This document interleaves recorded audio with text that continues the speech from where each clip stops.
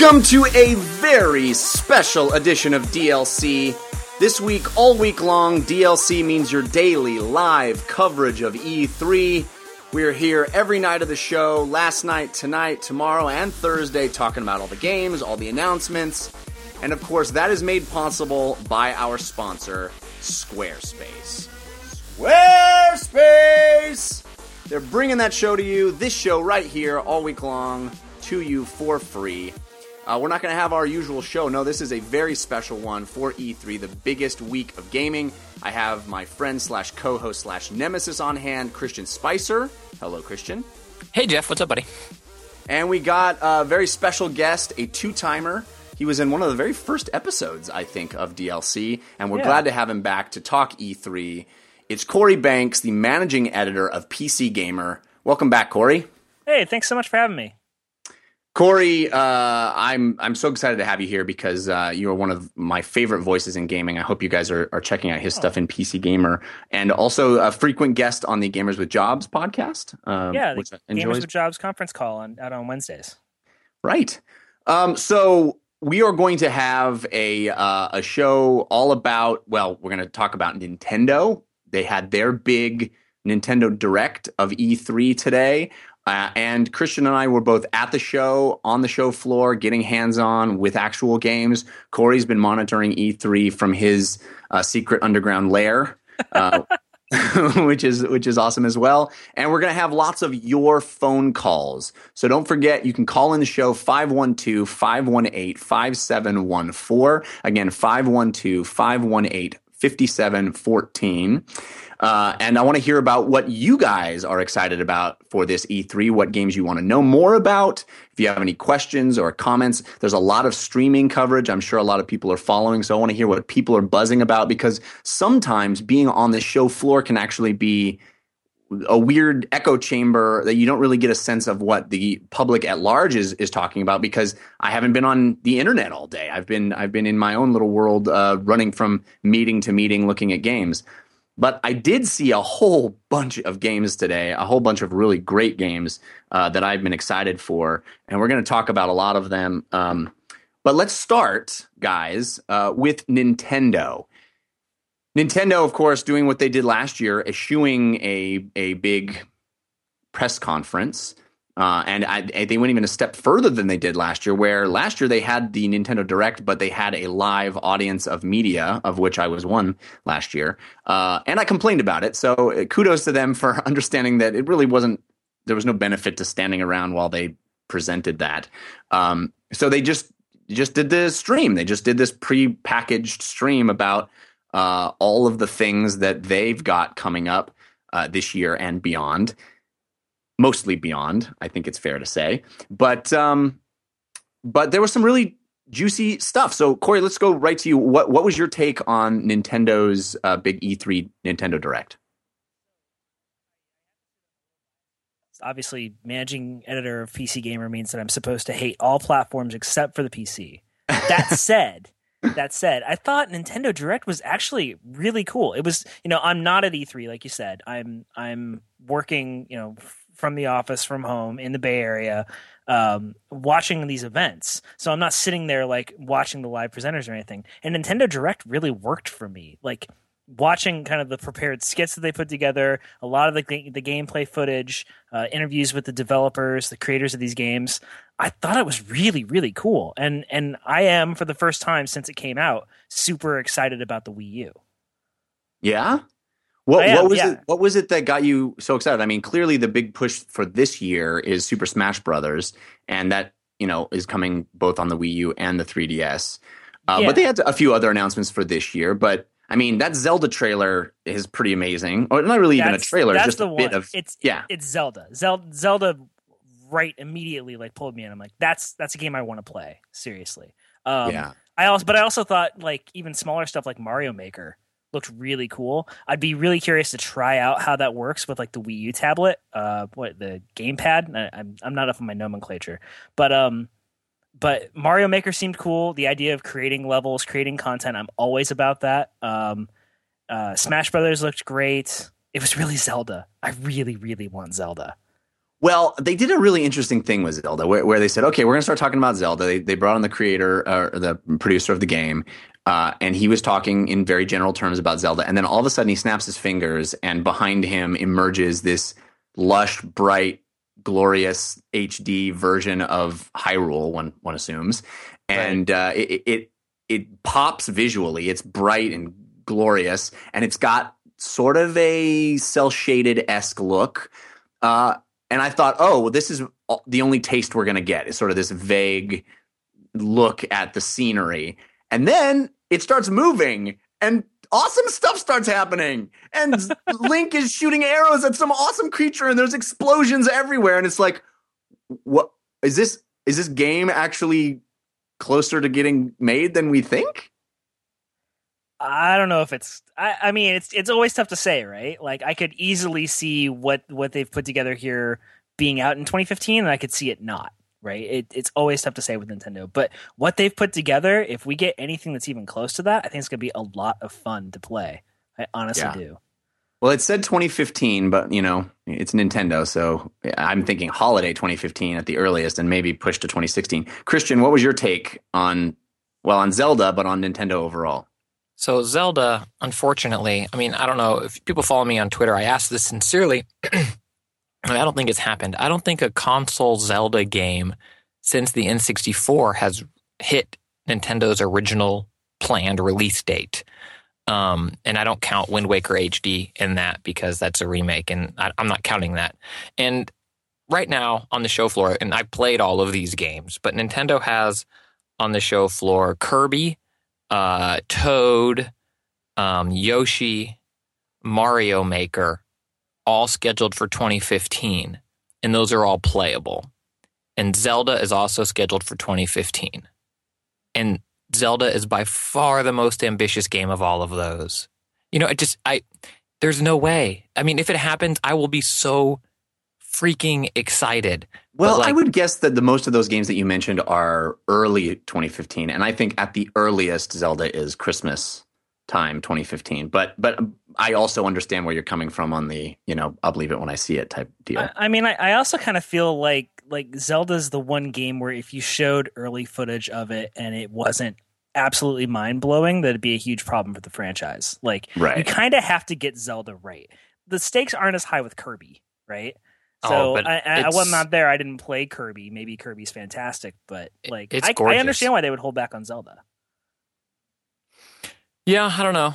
I mean, general Nintendo thoughts then. I loved the Robot Chicken kind of presentation they had. Yes. I think their biggest problem is, I don't know if it's, obviously they have a problem with getting third-party stuff out on, but it's just, unfortunately, Jeff, I think I saw you tweeting this too. It's just their 2014 is Mario Kart and Smash. And then if we get all those games in 2015, that's fantastic. I just don't know if the Wii U can make it to 2015. I mean, I really, really hope so. And I think when all said and done, the Wii U might have one of the best catalogs of Nintendo exclusives ever, or at least rival that. But I mean, it's a drought. I really look forward to 2015, and I think you can pick up a Wii U cheap, and then you'll have all these games to play. But in terms of trying to fight a console war, quote unquote, I mean, it's tough. I don't think the Wii U is going to outsell the GameCube in terms of SKUs out in the wild. Well, as far as 2014 goes, they also have Bayonetta 2, which they announced as including Bayonetta 1 as a pack-in game, which kind of really proves how few people played Bayonetta 1, which is sad because it's a really fun game. And Hyrule Warriors, which I haven't had hands-on yet. My meeting with Nintendo is tomorrow, I think. But Hyrule Warriors looks a lot better than I thought it was going to. It looks kind of fun, actually. Nobody else agrees? I mean, I only saw a little bit of it. I guess, and this is based off of just only seeing a bit of that. I had to turn away and, I don't know, like edit some managing stuff. I don't know what I do, but I had to, when I turned back, I thought at first that this was a new character for Smash Brothers. I didn't really quite get what was going on, and then suddenly it was Hyrule Warriors, and it was something different. And I understand that they're doing something strange with the multiplayer, where player 2 can play exclusively on the gamepad. It's interesting, but I didn't really get it yet. I'd be really curious to hear what you think after you play it. Yeah, I talked to somebody who had hands on today, and they said it was really fun. So I'm anxious to try it out. And like you were saying, Kirby is one of my favorite franchises, and my favorite game of the Kirby franchise. Well, Kirby's Canvas Curse is pretty wonderful, but Kirby. Or I said that backwards. Kirby's Canvas Curse is my favorite game of the franchise, but the Kirby's Yarn. Kirby's Epic Yarn. Nintendo Epic Yarn. Okay, so Canvas Curse. This looks like the successor. They have this Rainbow Curse, right, which is a 2015 game. So I'm loving that because Canvas Curse was so fantastic, and they have sort of a spiritual successor to Epic Yarn in Yoshi's Yarn game as well. So both of those awesome Kirby games are getting pseudo sequels, it seems to me, which is good news as far as I'm concerned. Yeah, I played both of them. I mean, Kirby looks fantastic. It looks like the world was kind of built out of Play-Doh this time around. Really, really bright, really cool, fun. And then same Yoshi's Woolly World. Holy moly, what a dreamboat of a game! Like it looks so awesome. I mean, it's Epic Yarn, but in HD and brighter and more cheery. And I love the Yoshi being able to eat things and when, because everything's made out of yarn, when he eats them, he, instead of pooping out an egg, it's a little yarn ball. My concern for these games, both of these games, is kind of, and Jeff, I think we talked about this before, like what keeps you going through a Nintendo game. And it has to just be the joy of discovery and the new levels and finding things. And when I was talking to the Nintendo rep about Yoshi, as at this point, it can always change. But at this point, she was saying, you won't need to have a certain number of, I think they're daisies or whatever, kind of the star collectible to unlock new levels. It's just, you're doing it to be a completionist. You're finding all of them to be a completionist. Whereas in Nintendo, the later levels require you to have so many coins to be able to access them. So it's like, yeah, the completionist gets you to do that, but also to progress into the challenging back half of like 3D Land and 3D World. That's a requirement. And Yoshi, I think you kind of just play it, and then it's up to you to push yourself. You know what I mean? To find those harder things. And right. So I sort of the Nintendo way. It is. And so I wonder for both of those games, how compelling they'll be. But don't get me wrong. From what I played, both were so fun and so enjoyable and a real treat to experience on the show floor. Yeah, and a couple of other games that really piqued my interest. One is Xenoblade Chronicles, which is another 2015 game, but we really haven't had any announcements of games even remotely like that among the big publishers this year. It's like Japanese role-playing games are this weird, ghettoized subgenre now. What did you say? They're in a penalty box, it seems like. Japanese what? Yeah, exactly. And that game I think is going to be really cool. I'm very excited for it. And Splatoon. Yes. Splatoon is this thing that came out of nowhere and completely charmed the pants off me. Strange game. Right? But strange in this amazing, outside the box, brilliant way. Oh, and totally. It is exactly, I think, what Nintendo does so well is they say, what's our weird sideways way into doing this genre? Like you could say that about Smash Brothers, when fighting games were huge, they went, what's our weird sideways way into that? And they kind of invented an entire subgenre of their own of fighting games with Smash Brothers. And this is a multiplayer arena shooter, but this paint idea of splattering paint on the ground, which lets you run faster and transform into this squid and go underneath the paint. It's just bizarre and awesome, but it's a wonderful mechanic because it seems to show in a really visual way exactly the dynamic of what the teams are doing on the battlefield, which is so brilliant to me, I think. I mean, it's totally Nintendo, right? Like, here's this bright game that you're going to play, and the way to play the game, the way to do better is to make the game brighter and messier and more colorful, right? And then also suddenly, like, part of the game, like, I can imagine the developers sitting around going, well, this would be a really cool competitive game, let's get 4 people playing games together. What's the missing element here? Okay, we've got goals, we have ink, that's kind of cool. What if people could turn into squids? Yeah. And then they're just like, oh, I guess that's a good idea, and went along with their day as if that wasn't the weirdest thing they've ever thought. But it works. The demo, and this is 2015 too, right? This isn't coming out this year. 2015 as well. Yeah. Yeah, that just seems so awesome. There's this whole genre of local multiplayer games that I see emerging in like the whole industry, and this is one of them that I'm like, yeah, I want to sit down with three other friends and play this. And it also is this wonderful way of making a multiplayer shooter kid friendly because A, you're not killing anybody, and Right. B, what kid doesn't want to splatter paint everywhere? I mean, it's just this wonderful, wish fulfillment for kids. So the next Nintendo game I get to talk about first, because you guys, so far, I've got to say all the good stuff that I agree with, and now I have to just say the yeah buts. I mean, from playing the game, controlled well, vibrant, fun, cool, up close and personal. I think this is Splatoon you're talking about. Correct. This is Splatoon. Okay. I'm curious, and Jeff, we'll circle back after you get hands on with it.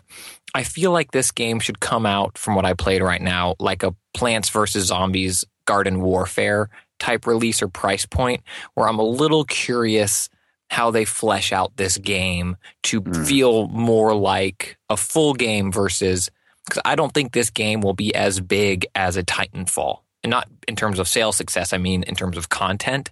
And, I think people got through that game quickly as well if they weren't hardcore, prestige it 50 times. So I'm really curious how they build out this world. And the rep I was speaking with, he didn't have anything to elaborate on. It's like, this is what we're showing today in arena-based. We have a lot of exciting, ways in levels and whatever. But I'm really curious what the other modes are and what keeps this more than an awesome part of a minigame. Not a minigame collection, but you know what I mean? I think akin to Garden Warfare is how I see this game right now.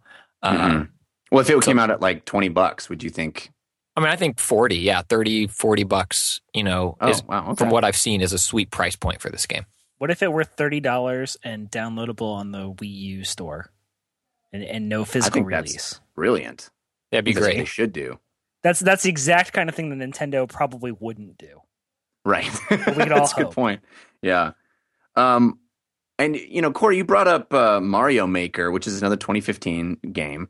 The magic of that in the demonstration really was the flipping back and forth between the old school Mario look, that sort of 8-bit, 16-bit look, well, not even 16-bit, 8-bit look, and the amazing, modern 3D Mario.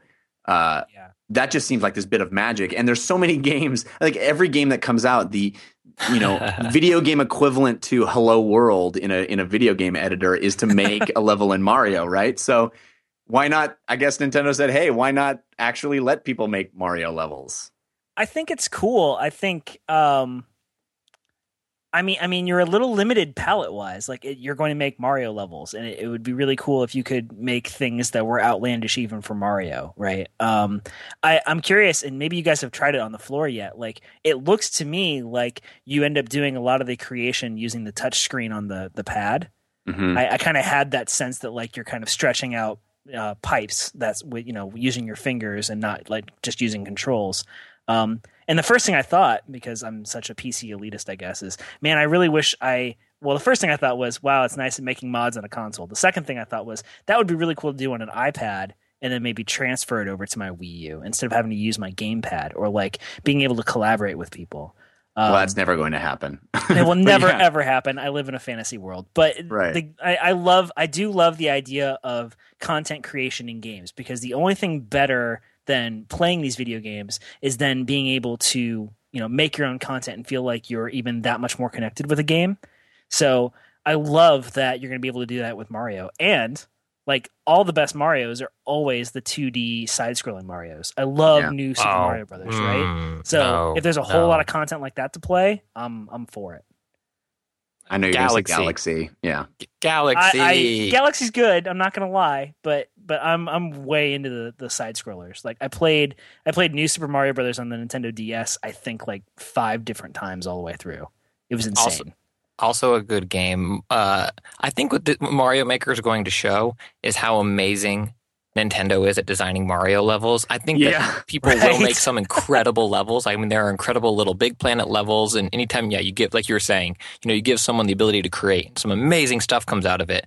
But I think there's going to be a lot of, oh, wow, Super Mario Brothers 3 is incredible level design. Right. Well, that's what I was thinking. Is there going to be some sort of test to make sure these levels aren't broken before you can share them. They showed that little bit at the end that was humorous of blocking off the castle after you jump on the flag, and Mario can't get to it and he just kind of runs in place. And I feel like most of the levels people make will be broken in some way of, you can't get there from here. Maybe. I don't ever bet against the community though, man. They'll turn out some amazing, amazing things. I think they might make things that will rival Super Mario's 3. Well, I'm certainly ready to see that. That would be amazing. The other side that everyone always jumps to right away too with this and with the Splatoon is, the infamous penis levels that will be like, are they going to have some? Is it going to be, people splattering paint in Splatoon to make penises? Are they going to be penis level? And it's always that people always jump to penises. Is there going to be some sort of checks and balances there for that? I don't know. I think the kids got to learn about penises sometime. Like, they're going to be on the internet. They're going to be playing games. I never did. I still don't know what that is. We're going to have a talk after the podcast about the birds and the bees and how the internet works, I guess. Fair enough. All right. So any other Nintendo? Oh, let's talk about Amiibo. I don't know if I saw this one. Let me set the stage for one last game then. Okay. It didn't get tons of coverage. Captain Toad Treasure Tracker. Yeah. Pretty cool. I mean, it's kind of like a little puzzle box that you're exploring, and you're manipulating the world and turning it and viewing it and zooming in and navigating a very slow Toad through a world. And it's kind of like, if Mario could only walk, and some of your secret hunting is how I feel like it, like in 3D World or 3D Land, when you can go and find the secret rooms and get that last star that you haven't found yet. And it seemed really interesting. And I think that these levels could get more and more complex as you progress, and, a little, it's not black and white, obviously, but a little Echo Chrome, if you remember that old PSN game where you're manipulating the world to get a new view, to see that you can go somewhere. It seemed really cool. I feel for all of these games, for Kirby, Yoshi, and Captain Toad, I do kind of feel like they all maybe could be a couple of levels in a bigger Mario game, if that makes sense. When you're like, this is a brilliant mechanic, I want a whole game of that. And now they're doing that, right? It's like you get a whole world built out about this. And I think that might end up being of Yoshi and Kirby. I think Captain Toad might be the sleeper surprise between those three. It was pretty fun. Well, we have it looks like we have a sleeper surprise of our own. We got a special surprise caller calling in, I think. Let me find out. Is Zav D'Amatos, is this you on the line? Jeff Canada, how are you? What? Zav D'Amatos from Joystick, been at E3 all day long and yet taking the time to call us. How's it going, my friend? I'm great, man. How are you? How are you enjoying your show so far? Oh, it's been spectacular. I'm so happy to talk to you. Tell me, we've been talking about Nintendo up to this point all morning, so or all day, all show so far. So I'd love to hear your take on Nintendo, but like, what have you seen at the show that you love? What was your day like today? Well, I was hoping for a Metroid announcement. I'm a big Metroid fan, and they have not given that to us yet, but they have said that there are more announcements coming later this week. Reggie even said that the pins on his lapel are telling a story, and tomorrow he said he's wearing a Metroid pin. So whatever that means, maybe we'll get a new Metroid game. Maybe it's telling a sad story. It's just a very sad story of loss and regret. We have not had a new Metroid game since a narrative Metroid game in the series since 2004. With Fusion, when that came out. There was Other M, that was a prequel. Let's forget that ever happened. But I'm really waiting for Metroid Other M to transition naturally from Nintendo and all of their great games. So I went to EA Sports today, because that's a natural transition. And I saw NHL 15. Now, as you know, Jeff, I'm Canadian. So legally, I'm obligated to go play hockey games. Yes, I know. I'm sorry. I've been lying to you this whole time. There's a reason why I always wear those jerseys. Oh, man. We call them sweaters, actually. So last year I reviewed NHL 14, and I talked about how the gameplay is still great, but the broadcast packages are old. They needed to refresh them. They needed to do something, please. And they've finally done that, signed a deal with NBC Sports, and they have great broadcast packages. But not only that, they have done something that I think is going to really change how games, like sports games, are made. It used to be that the character on the field or on the ice was one entity. It was just one solid block of physics. But in NHL 15, what they've done is they've actually turned it into three pieces. So there's the player, then there's their equipment that is layered on top of them, which has independent physics of the player, and then there's the layer of the sweater and the rest of the jersey that is independent of both the player and the actual equipment. No hair three layer? layers of physics for each player. No, unfortunately. Beard physics is exclusive to MLB The Show this year. They're trying to sign a new deal for someone else. But, yeah, I think it's really great. So the video that they were showing, and you see this a little bit in the demo that I got to play, if you shoot a puck and it actually even lightly touches the jersey, the puck reacts because it has physics to this object. So you get a lot more bounces. Each character on the ice, each player on the ice, I should say, has independent physics as well. It used to be that only two players, when they hit each other, they would have physics would activate for those two players. Now it's all 12 players. So you get things like, and you'll notice this if you're watching the playoffs, you'll get a lot of pile up in the crease. When the goalies are trying to stop the puck, you get all these guys just diving for it. They used to not be able to do that because there was only ever two players with physics. So I think that's great. Right now, it's turned on a little too much. Guys like brush against each other, and it looks like they get hit by a truck because they go flying. It's a little crazy, but hopefully they'll fix that. I think it's really exciting for me as a hockey fan and, again, as a Canadian. That sounds awesome. I just looking at it and seeing it at the press conference, at the EA press conference. I mean, it visually is just stunning now. They've gotten to a level of almost television quality visuals. It's amazing. Anything else that you saw today that you're excited about? What's that? Well, I have been playing. I was just saying they made a bit of a gamble because when you start up a match or you start up a game, it will show their color commentary team, the real people, and then it cuts to the video game. So it's a little bit of a gamble, like whether or not people think, like, is the game realistic enough to pull that off? I think right now, not quite, but it could get there by the time the game comes out. I have been playing Destiny, which I know is going to be on everyone's plate come Thursday on the PS4. I had been playing that alpha, and I was one of those people who read about it and even saw it and thought, they're making Borderlands, Halo and Borderlands, basically the same kind of thing that Bungie's been doing, but with a multiplayer universe. And I got to say that I really, really do enjoy it. I think that the game lacks a lot of the loot stuff that you get from Borderlands. Like, I love playing Borderlands, and then, an enemy explodes, and you see all of these things that you can collect that they've given you. But Bungie's game doesn't really have too much of that yet, and I feel like that should be something that is included in a game like Destiny. I think it looks fantastic. It plays really well.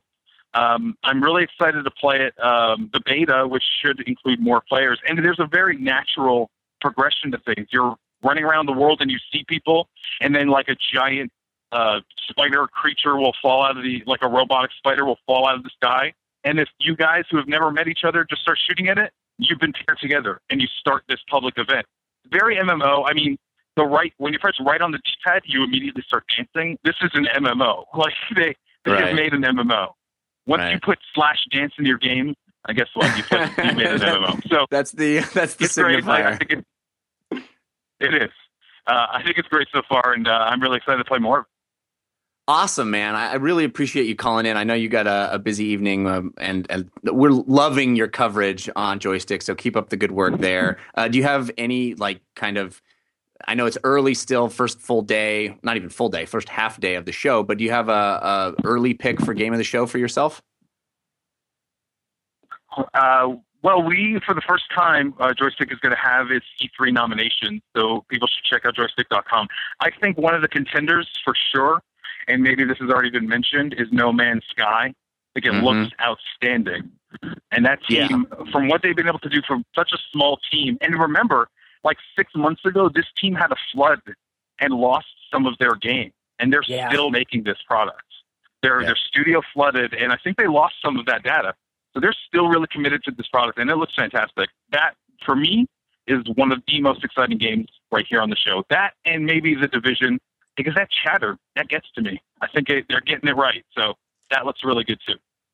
Awesome, man. No argument here. We're big fans of No Man's Sky. We were slathering all over it yesterday, and it's pretty special. And to think that only 5 people made that, 5 people and a flood made that game. It's pretty amazing. Thanks for taking the time to call, Zav. Really appreciate it. Can't wait to see you again, buddy. Yeah, I'll see you soon. Thanks. Have a nice show. All right, take it easy. That was awesome. A little surprise there. And we got lots of people on the line, so we're going to get to more calls. Remember, you can call in 512-518-5714 all this week. We'll be doing lots of calls. But let's return to Nintendo briefly, because we really should talk about Amiibo. Smash Brothers. Right. That's what I said. Isn't that what I said? Amiibo. Smash Brothers. Christian has an agenda. He wants to push it. Well, aren't they one and the same? Like, isn't Amiibo, isn't Smash Brothers Melee back in the day, it was like, a little figurine came to life and now you can fight with it. And now the figurine life left it and it's back to being a figurine. That's funny. I mean, I don't know. I'm curious how intertwined they are. Obviously, that's what it's launching with. The Wii U version of that game is what they're saying right now. But like, if someone has those amazing figures, what makes Smash, I think, so great and have legs is its competitive scene, right? They're doing a big tournament right now. So to what extent do these figures change that scene? Where if you really have this awesome Mario, what does that do to it? I think it's cosmetics, but I could be wrong, but I think it's cosmetics. But I played both today, Wii U and 3DS. They had GameCube controllers for the Wii U. Where I played it, it felt just like Smash. I mean, you know what I mean? I was right back in it, getting second or third place out of 4. It was only multiplayer. And then the 3DS version, I really like the look they went for with like I had the black lines turned on, like the thick outline. It's clearly not, HD or whatever, but I went right from the Wii U to the 3DS. And I think in terms of playing that game on a smaller screen, it's great. I think the controls I was playing on, was it an XL? I don't remember. I remember thinking the controls felt cramped with trying to, I've no doubt that I'm going to get carpal tunnel on that game. I mean, I don't even own an XL. I feel like I don't know how they could possibly make that game playable on a 3DS, to be quite honest with you. It's tough. I felt like the change I would have liked to have seen almost for the 3DS version, and purists will hate me for this, but is up as your jump. But then that changes the whole control scheme. But it's just the X, Y, A, B buttons are so small on 3DSs that to effectively, I mean, the GameCube controller is great for Smash for a reason. You got the big A, and then it's really easy to get up to those kidney X and Y buttons to jump. And I found that I kept hitting super when I wanted to jump. And so the way I had it laid out is left trigger is grab, right trigger is defend. A, B, X, Y are the same as they are on the GameCube or whatever, you know what I mean, traditional controller. But yeah, that small X, Y, A, B layout, I struggled I was playing as Mac, and I struggled with a good part of that match just jumping when I wanted to. But it looks pretty, and I think you'll get used to it. I think it will take a learning curve, but I think people will adapt. But it's not as natural as giving you a GameCube controller again. I'm reading here in the chat that ETH Demon says you can make up jump if you want. Oh, okay. So well, yeah, like I said, configurable. That'd be great. I'd probably would make that change. It's at the Nintendo rep I had. It's it's a very guided tour of these games when you're there on the show floor. But that's awesome. That'd be great. Awesome. We got tons more to talk about. I had hands-on with amazing games. I got to see a 45-minute demo of The Witcher 3, Bloodborne, Far Cry 4, lots of stuff we'll get to in a second, but I do need to thank our sponsors, Squarespace. They are the ones that are making this show possible, and we couldn't be more happy to have them as a sponsor. I have been using Squarespace for years and years now, probably 8 years, maybe 7 or 8. Anyway, they're the place to go if you have any reason to create something online, a online destination, a portfolio, a blog, even a store. They have online commerce, which is super easy. And that's the best thing about Squarespace is they're easy to use, and yet they help you make beautiful, elegant, really cool websites that are unique. They're not just cookie cutter. Yes, they have these templates that you can start with, that are really well designed and make creating something elegant and they give you a good form to start with. But the editing is so easy. It's what you see is what you get. Just all drag and drop. You just slide stuff around, move stuff here. You start with that template and zip. All of a sudden, you've got something that is unique to you, and it is a really cool destination online.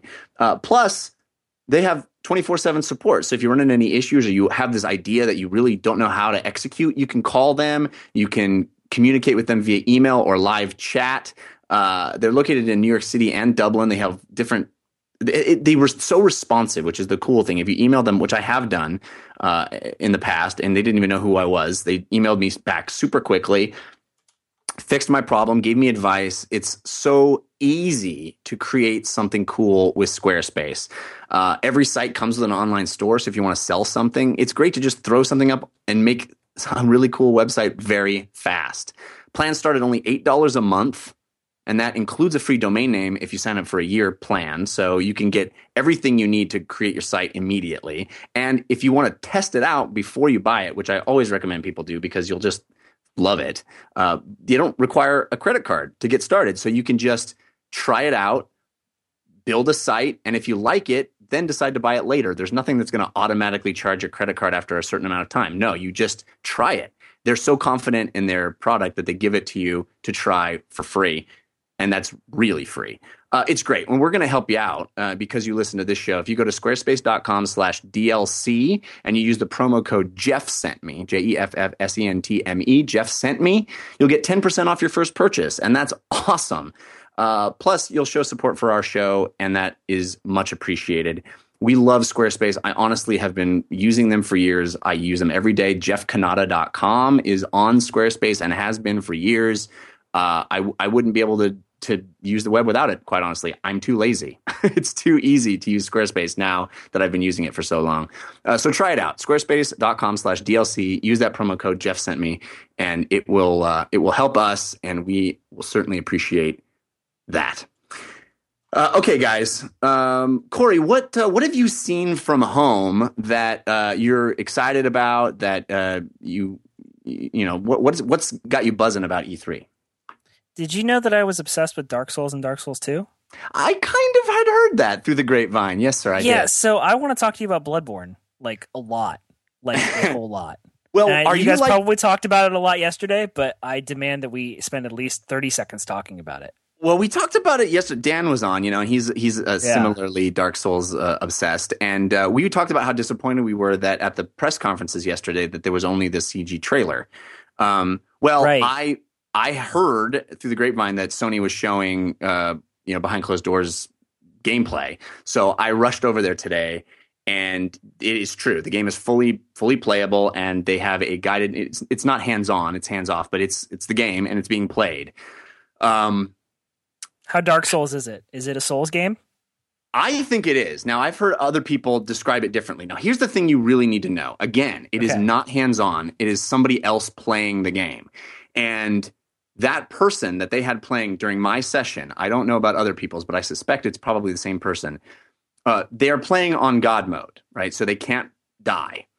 And the way that person was playing would have killed them many times over. And I think they sort of just rush up and smack stuff and slash at it.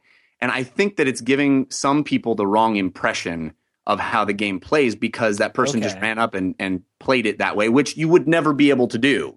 This person was getting their ass handed to them, quite honestly. But they weren't dying because they're, on God mode. They're on God mode with no HUD. So we didn't even see any kind of health meter or anything like that for them or the monsters or anything. It really was just a demonstration of the environments, of the kinds of enemies, and the combat. So I heard from people saying, "Oh my gosh, it's so much more arcadey than Dark Souls," and I think that that's inaccurate. I think that's just based on this particular person's play style. You're chalking that up to the demonstration environment where like it would take forever to demo like a Souls game and playing patiently and that sort of thing. I can see that. Exactly. And they're trying to get through a large chunk of it, and they're just rushing into these enemies when they jump out, and which you would never be able to do. Right. I saw the leaked footage that came out, I guess, a couple weeks ago. I saw the cinematic at the Sony press conference. This is the game that's going to sell me a PlayStation 4. I mean, well, it's not going to be hard to do that. I really want a PlayStation 4. It's just like finding the time to actually play stuff on it. But I really, really want this game. Dude, like, I will follow awesome. From Software like to the depths of hell, or to well, like, that's kind of where it goes. Or whatever. Yeah. Check. Very appropriate. I'm super excited about that. Thing about it is, I'm sure you got this sense from the leaked footage, but it is very much a Victorian game. It's Dark Souls Van Helsing edition.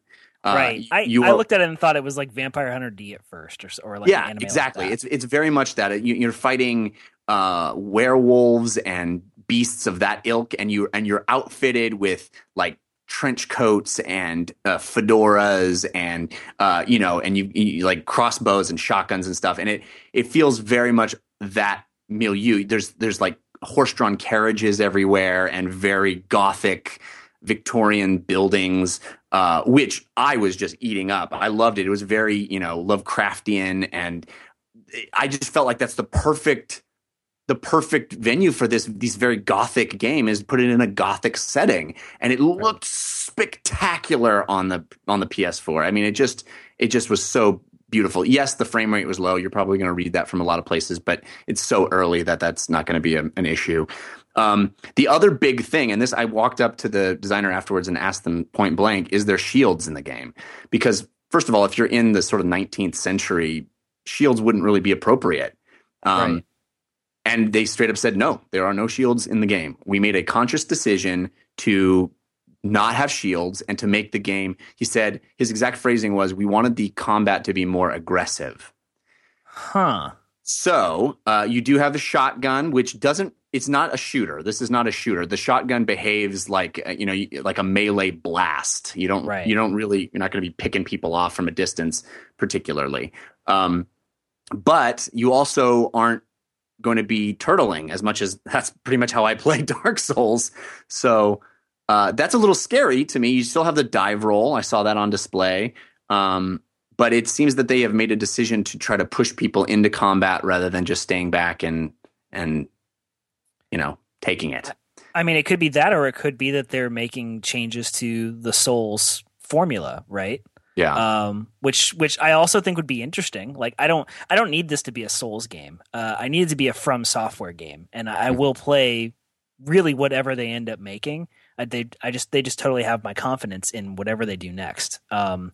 So I think that sounds really interesting. I really wish it were coming to PC, especially when you mentioned low frame rates. Yeah. Well, the best thing about Dark Souls 2 was the 60 frame rate, man.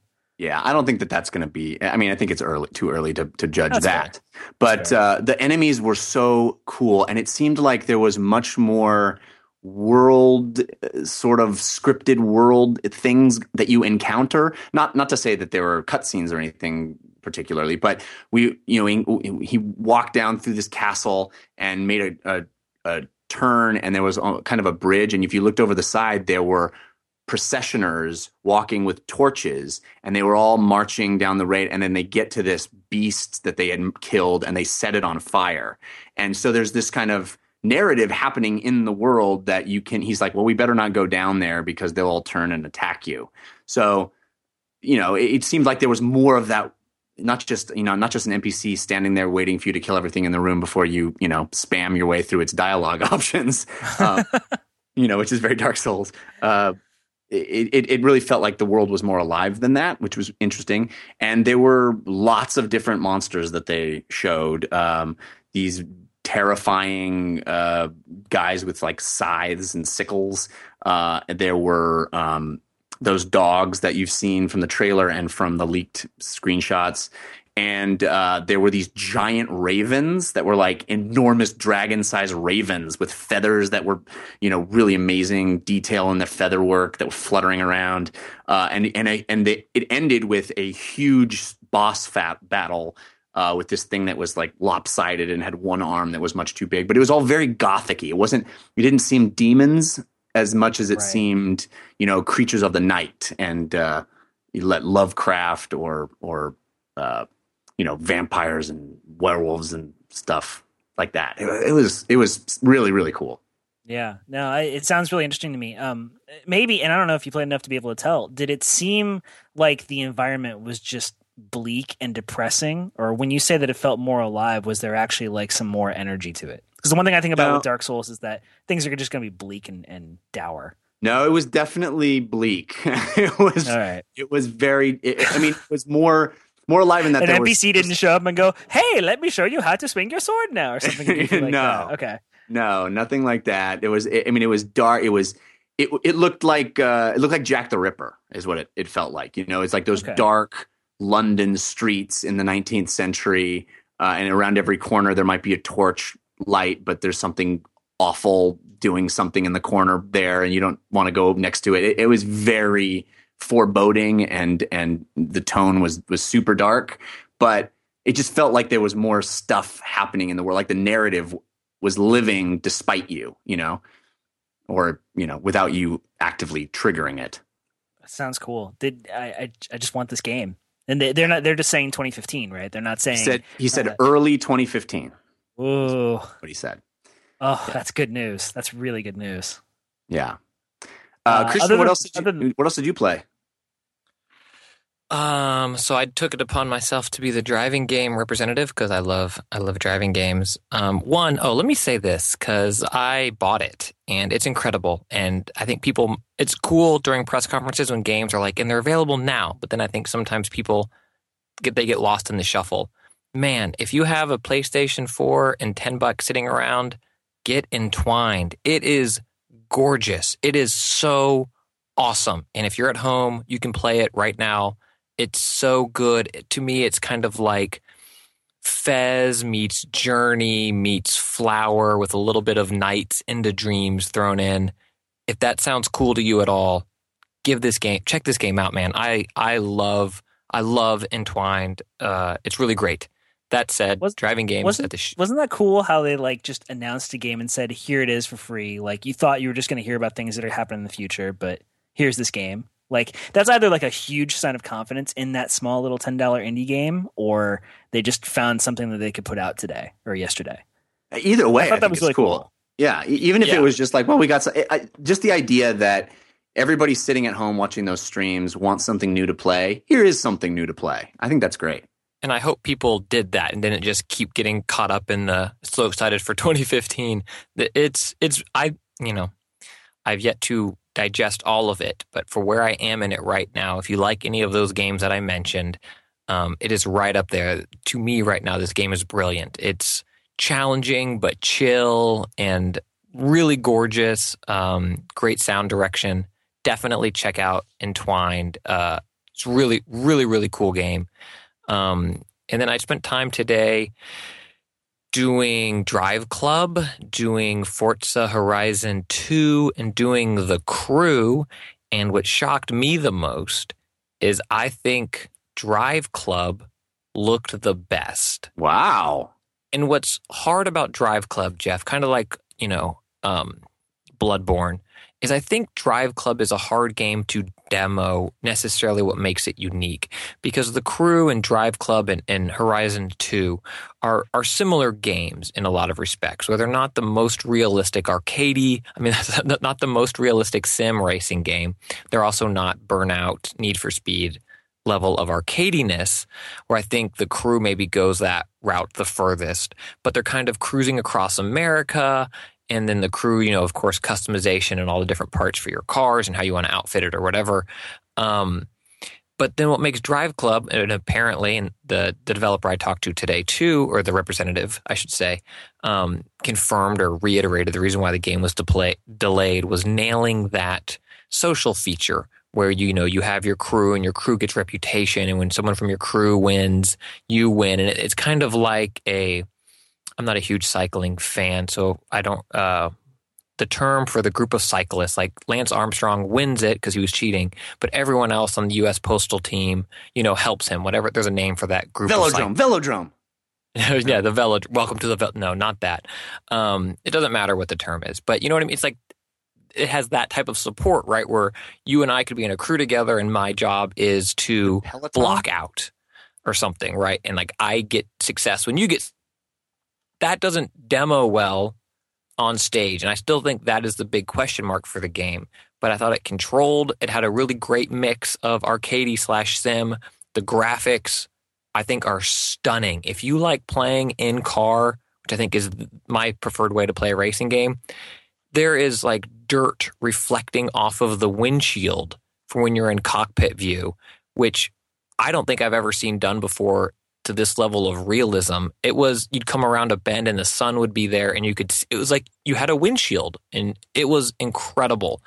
Forza 2, on the other hand, I mean, the tire physics type of how they ground you to the road with the rumble triggers, Forza Horizons 2, I should say, it feels great. If you liked Forza 5 or Horizon, it feels very similar. The addition of the rumble triggers is awesome for when you're going off-road and back on-road. Graphically, I don't think this demo looked as good as Forza 5 looked. They entered that, they have dynamic weather, which Drive Club also has. And I went through a part where it rained, and I don't know if you guys remember Killzone Shadowfall rain, but it looked like that. Oh. I mean, it was not. Oof. It was not pretty looking rain. And I again play cockpit view, and I feel like the race that I was doing for Horizons 2, it took me through this field, this high, really tall wheat or grass field was the way that the drive line took me through. And I feel like I was at a huge disadvantage to any racers that were playing from the third person backed up view because I couldn't see 2 feet in front of my face. I was just plowing through hay, and at one point I hit like a shrub that you couldn't go through. And I feel like if I had been in rear cam, like trail cam, I could have avoided that. So I'm not sure how I feel about that. And then rounding it up with the crew, I think what makes the crew cool is the customization. If you're into that, I think that's great. I think you'll really enjoy the crew, the way you can get in and tweak so many parts of your car while they're still licensed cars and go out and cruise across the country. Overly tweaking has never been my favorite part about racing games. Like in Forza, I don't go in and fine tune everything. I kind of do the auto tune and then make tweaks from there. But I don't nerd out on like every little detail. And then the cruise details aren't necessarily racing authentic, but it's like, do you want it to be off-roady, more off-roady, or how do you want to gear it out? But I think if you like that stuff, the crew will be for you. To me, the game felt, and I know, Jeff, I tweeted about Far Cry 4 about the load times on that demo, and you're like, yeah, it's a demo. So again, same for this. The crew, this is a demo. But I felt, to me, of those 3 racing games that I think are the marquee racing games of this E3, the crew felt less there, if that makes sense. Like, and I played all of them with the controller because I wanted that experience with it. And just something about it felt not quite polished to the same level as Drive Club or Horizons 2. But, man, it's a good time to be a racing fan because I think all 3 of these games could end up being stellar. But at this point, my choo-choo is behind Drive Club, which I now have 2 E3 t-shirts from, neither of which fits. Dude, I forgot to do our E3 theme song. I completely forgot. Zach, drop the theme song.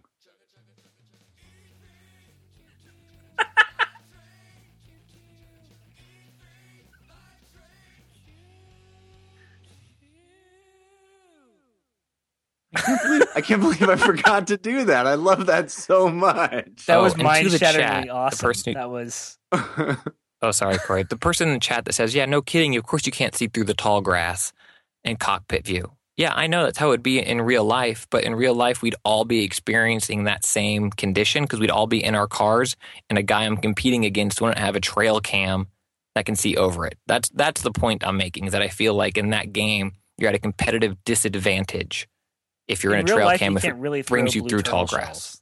The society frowns upon that, so I play video games to get away from real life. Well, perfect. But that's your. I don't know. Corey, are you a racer at all? I mean, are you deep like PC scene racer, like real racing, or? I'm not. I've played some like Formula One. I think it was F1 2013 that came out last year, which was fun. But I'm not that racing. You heard him guy. Say Dark Souls, right? Right, Christian? Yeah, there's very little crossover. Very little crossover between Dark Souls aficionados. I want to meet the guy who's like deep into flight sim or like racing sim, like deep into NASCAR and deep into Dark Souls, and like wants a merge of the two. I do amazing. one of two things. I'm either playing Microsoft Flight Sim 2000 or Dark Souls. Oh. What do I It's feel like, like well, today? okay, you're alienating everybody else, but that's cool. Rock on, man. You're going to start a podcast of I just mean, that. it sounds like you are deep on racing games, and those actually all sound like pretty legitimate thoughts. Like, I think, yeah, I think it's a really good time to have any racing games, frankly. And I wouldn't be able to differentiate between the three of them as deeply as you have. Let's go to the phones. We got a ton of people online. I want to hear what people want to talk about. There's somebody online from the 202 area code. What is your name? Where are you calling from? And what do you want to talk about for E3? Hey, how's it going? My name is Will Rumford. I'm calling from Minneapolis, and I just have a question for you guys about if I'm considering getting a console, getting a PS4 because I'm still on the past generation, and just wondering, based on what you've seen so far, what would you recommend in terms of getting a new console, and what games really get you the most excited for a particular console? Well, that's a heavy question, right? I think you can't go wrong with the PS4, and I find myself playing multi-platform games on the PS4. But if you are really jazzed about what you've seen of Sunset Overdrive, for example, or Project Spark or Fable Legends, then obviously you don't want the console where you can't play those. And all of Project Spark and Fable Legends aren't this year, but Project or Sunset Overdrive is this year, and that's it seems like a really fun game. I think you can't go wrong either way. They're both the same price now. So what do you guys think, Corey? What would you say, Mr. PC? So it may surprise you to hear that I think you should get a PC. And in fact, like, it was something that I don't think a lot of people are talking about at this E3 is Alienware announced their Steam machine. They actually announced like the specs for it and stuff. It's gonna be like $550 for the starting configuration, and it's gonna ship this year in time for the holiday and have Windows on it and like come with an Xbox controller and be all ready for like Steam OS when that happens in 2015. There's a lot of really good games on the PC, man, and a lot of the stuff that's coming to the consoles, a lot of stuff that Microsoft and Sony showed in their press conferences is also coming to the PC. So, almost all of it. I mean, almost any all of multi-platform it. There are game, a few exclusives, and those will be enough to convince me to get a console. But the PC feels really good right now, man. Come over and join us. But can you get a PC for $400 that will play games that look as good on that PC as they do on the PS4 and Xbox One?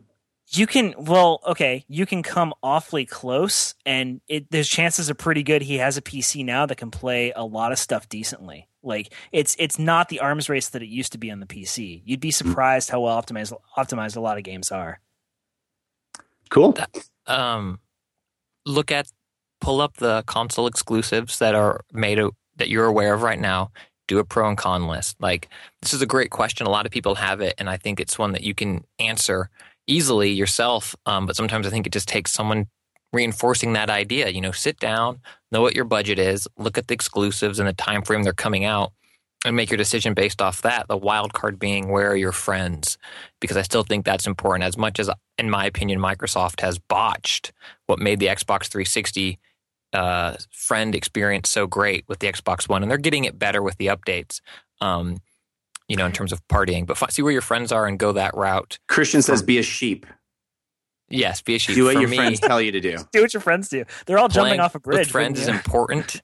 For me, with my money and my taste for exclusives, I would recommend a PlayStation 4 over an Xbox One at this point, and the reasons are Uncharted.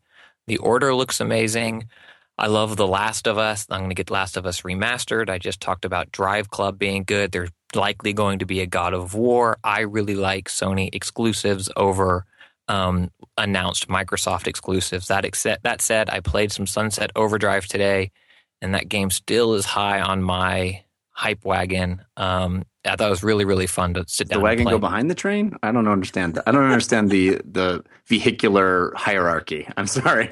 So it's space shuttles. Right. Then it's eggs. Lady Gaga is carried into music award shows. Is just under space shuttles. And then So tell me everything about else. playing. Tell me about playing Sunset Overdrive, because I don't. I think I'm playing that tomorrow or Thursday. So I didn't get any hands-on with the single player, which I know is available and around, but I played kind of their horde mode, whatever the horde mode of the game. And to me, the biggest two surprises. One, I thought it controlled extremely well. I was nervous, and we talked yesterday, Jeff, about whether or not it's too easy or too hard to pull off these moves.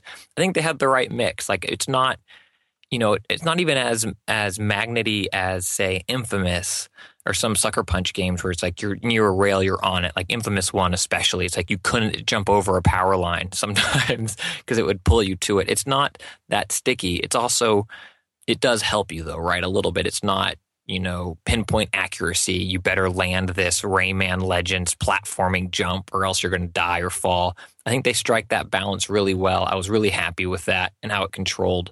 The thing that shocked me is that the game, I feel like, moves much slower when you're actually playing it than it looks in the demos I've seen. And the demos are running in real time. It's not as if they sped up the demos, but I think when you saw, when Ted was playing it, he knew his line, right? Like that, I imagine he knows that level or that environment better than almost anyone else.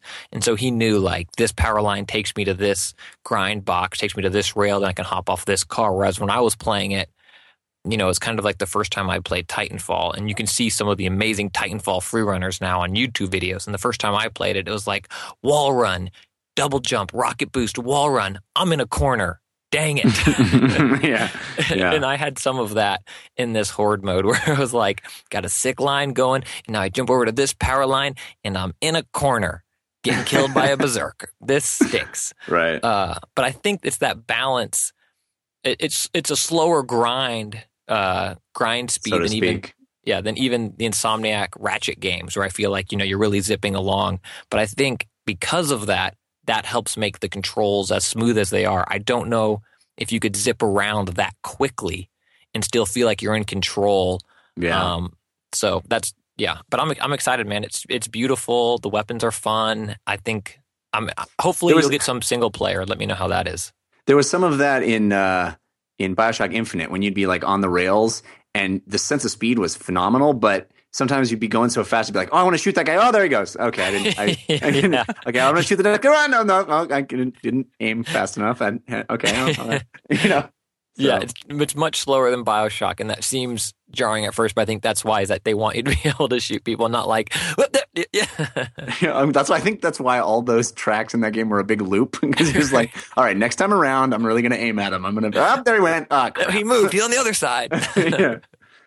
Anyway, so I want to talk Witcher 3. I want to talk some more stuff, but let me get, there's a bunch of people on the line here. So I want to hear what people are excited to hear about more than anything else. And I got somebody on the line from 614 area code. You are on the line. You are on the air, I should say. What's your name? Where are you calling from? And what do you want to talk about? This is Jim from Cincinnati. Gentlemen, how are you doing tonight? Very well. Great. Thanks for calling. Wonderful. Love the show as always. Wanted to talk a little bit about Sony yesterday. It was an up and down press conference for sure, but the one drop the mic moment that I thought might be coming is when they started talking about the camera, and they said, "Hey, this camera's great, it's been wonderful." Did anyone else think that they might actually try to include the camera in the $399 as a bundle? Yes. To do the opposite of what Xbox did? That's a hilarious idea. If they're like, yeah, Microsoft just let their camera out of the box and we're putting ours in the box. That would have been pretty hilarious. It would have been the second year in a row that it would have seemed like they were just spiting Microsoft, right? Like Yeah. They announced the lower price last year, and it was just like, well, this is why you don't get an Xbox One. But I still don't know what you'd do with the camera, honestly. Yeah, I think then they would have been like, well, I think the killer app for the camera is Twitch integration. And in that sense, putting that button on the Morpheus. controller, well, it is Morpheus as well. And I will be seeing that on Thursday. I'm very excited. Ooh. But yeah, that is truly the killer app. But I think for now, the killer app is the fact that there's a freaking share button on the controller that everybody can use. And half the fun of sharing stuff is, putting yourself in it as well. So That's why I ran out and bought one of those cameras. Right? What could I put myself in? Yeah, well, sad but true. All right, let's get to The Witcher 3. Were you? I can only guess that you were a huge fan of Witcher 2, right, Corey? Yes, I am, and I'm so excited with everything that I've seen on Witcher 3. Well, this game is going to be really great, I think. Yeah, here's what is so genius about the CD Projekt Red guys is that they have these behind closed doors demos where you go in and you sit in the room and they show you 45 minutes of the game. And it's not a vertical slice and it's not a composed thing. I mean, I'm sure it is in its own way, but it literally picks up the moment that the trailer that they showed at the press conference ends, after the fight with the Griffin and he's got the trophy on the back of his horse. It picks up from that moment. And then they just play the game for 45 minutes. How do you top that moment, though, in a demo? Like, he just hunted a griffin and now, okay, go out in the world and explore. And, kind of sucks the air out of the room, doesn't it? Well, I mean, it's nice that you didn't see that moment right before it starts. They just go, yeah, this picks up from the moment after. Do you guys all remember that thing? And we're like, oh, yeah, it was awesome. And then remember that here's really the next amazing moment? Yeah. You're done with that now. Right. So you're basically turning that quest in. You're walking back into town, and you go into. They show you what they said is the largest city on the world map in Witcher 3, and it's massive. I mean, it's just this massive, booming, bustling city with life and people talking and kids running by and animals, and it's insane level of detail. And you're walking through on your horse with your cool Griffin trophy on the back, and then you reach the inn and you get off and you walk in and you talk to this guy, and there's a dialogue sequence, and he's like, okay, thanks for doing the Griffin thing, but I have another thing for you to do. There is this person who's being terrorized by this creature, and Witcher's like, well, what's the creature's name? He says, it's Johnny. He's like, Johnny? Whoa. It's like, yeah, he looks like a 10-year-old boy. And the Witcher's like, okay, I've heard of those before. Those are like, whatever name for these creatures. So you go out, and they said that they did a fast load. This is the one moment where they didn't just play. They did a fast load, but they did the fast load like you would do fast travel in the game. You walk to a signpost, and you can fast travel to any previous destination you visited. And they showed the distance that you have to go to get to this place, and it is ridiculous. That they have Geralt stand on this peak of this hill, and he looks out at this mountain that is way, way, way in the distance. And they said, you see that mountain there? And everybody was like, yeah. And he goes, where we're going is 14 times farther away than that mountain is from where we are right now. It's like insane. He goes, if we galloped there, it would take 30 minutes at a full gallop to get there. So fast travel there, and it's this swamp that is stunning to look at. It's murky, it's misty, it's got these thin, dead-looking trees everywhere. Level of environment detail in this game is off the hook. And you walk into the environment, and all of a sudden these crazy, drowned-looking creatures attack you, and he goes through the combat. And it's that Witcher combat that you know and love. We got the one sword for human characters, the silver sword for creatures. He's got the signs, which is their magic system. The same signs, fire and force push and traps and all that stuff. And then he gets to this really cool cutscene. And I think that's what's so wonderful about the way they demo this game is that they allow the writing to really shine, because you're sitting there and you're having this long experience with the game. It's not like bam, bam, bam, we're just trying to show you the best bits. Oh, we're going to skip over this, bam, bam, get you the best bit. They really let you see how a quest develops. And the writing in this game is fantastic. The use of language. You find this little creature, and he's in this, you have to track him like The Witcher does, and you find his little hole in the swamp, and he comes out, and it's totally creepy the way it comes out, and it's using really cool angles that they, the way they shoot everything, and he's lost his voice. And so you have to go and get his voice back for him. And, I won't describe everything that you see, because like I said, it was 45 minutes, but eventually you're fighting all these other kinds of creatures, and you're going up this mountain, and there's like mountain climbing in the game now. Now you can use the traversal includes a sort of it's not Uncharted level, but it's close to climbing up things and scaling the sides of buildings and all that stuff. And it really shows how this thing develops. And then you once you get the Johnny character's voice back for him, this creepy little 10-year-old boy that's like this weird looking demon boy, he takes you to this, just the person you want to have a voice. Exactly. Well, that's what they even made a comment about that. He's like, I don't know if that was the best idea. And like anyway, I won't spoil anything, but so then he takes you to this old crone who's really the one who's going to help you. And she has this weird communion with this tapestry. There's three women portrayed on the tapestry, and she like touches it and then speaks in their voices, and then they come to life, and you have to go and convince this guy to help you out, and he cuts his own ear off to make an offering to the three creatures. Like the things you're doing, the quests, the writing of the game, the dialogue is really well written, and it's the game that I want. It's the game I want most in the world right now. It's gorgeous. The combat system looks challenging and interesting in a Dark Souls-y kind of way, and the writing is actually interesting and good. So I hope they put that on the box. This is the game I want the most in the world right now. Yeah, there you go. What a great box quote. No, it looks absolutely fantastic, and every time I see any bit of information on it, it's like, wow, this seems too good to be true. This seems like they're gonna have to scale this down at some point, right? Like, okay, it looks really big and complicated and amazing right now, but they're gonna have to Watch Dogs this and bring it back down to earth before it actually ships, right? And you know what? They probably won't.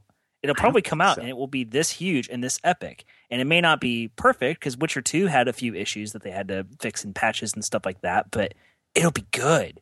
Yeah. I really cannot wait. The biggest shocker for me at the end of that demo, Jeff, is when the Witcher walked out of the woods and got into a spaceship and flew to No Man's Sky and landed on another planet, and my head literally exploded. No, could you? Oh my god! They're the same game. That's the game I want. That's the game I need. Like, imagine if No Man's Sky had that depth. I mean, I say I want it, but if I played it, I would never do this show again because I would be divorced still playing that game. Like, I would never. Yeah. Oh, man. It just looks gigantic, interesting, dense, well written. My only complaint, and I've never really liked this, is the Witcher's VO. Is like he's just gravelly voiced guy, and it's a little, hearing that for that many hours in a game. How would you do his voice, Jeff? No, hello, I'm the Witcher. Hey. I thought you were going to do, you did an audiobook where you did like 65 voices, and I give you the opportunity to do a sincere Witcher voice. That's my audition. I don't understand why I didn't get it. I was like, I'm the Witcher, I'm going to fight all the monsters. No, okay. Geralt shows up with like a clown wig on. It's pretty good, like a fright wig. I'd play a whole Witcher game if he sounded like Jerry Lewis, honestly. Yeah. We're leaving. Like, I'd play that. I'd play 120 hours. Professor Frank, the RP. So are you calling that game of the show, or is it too early?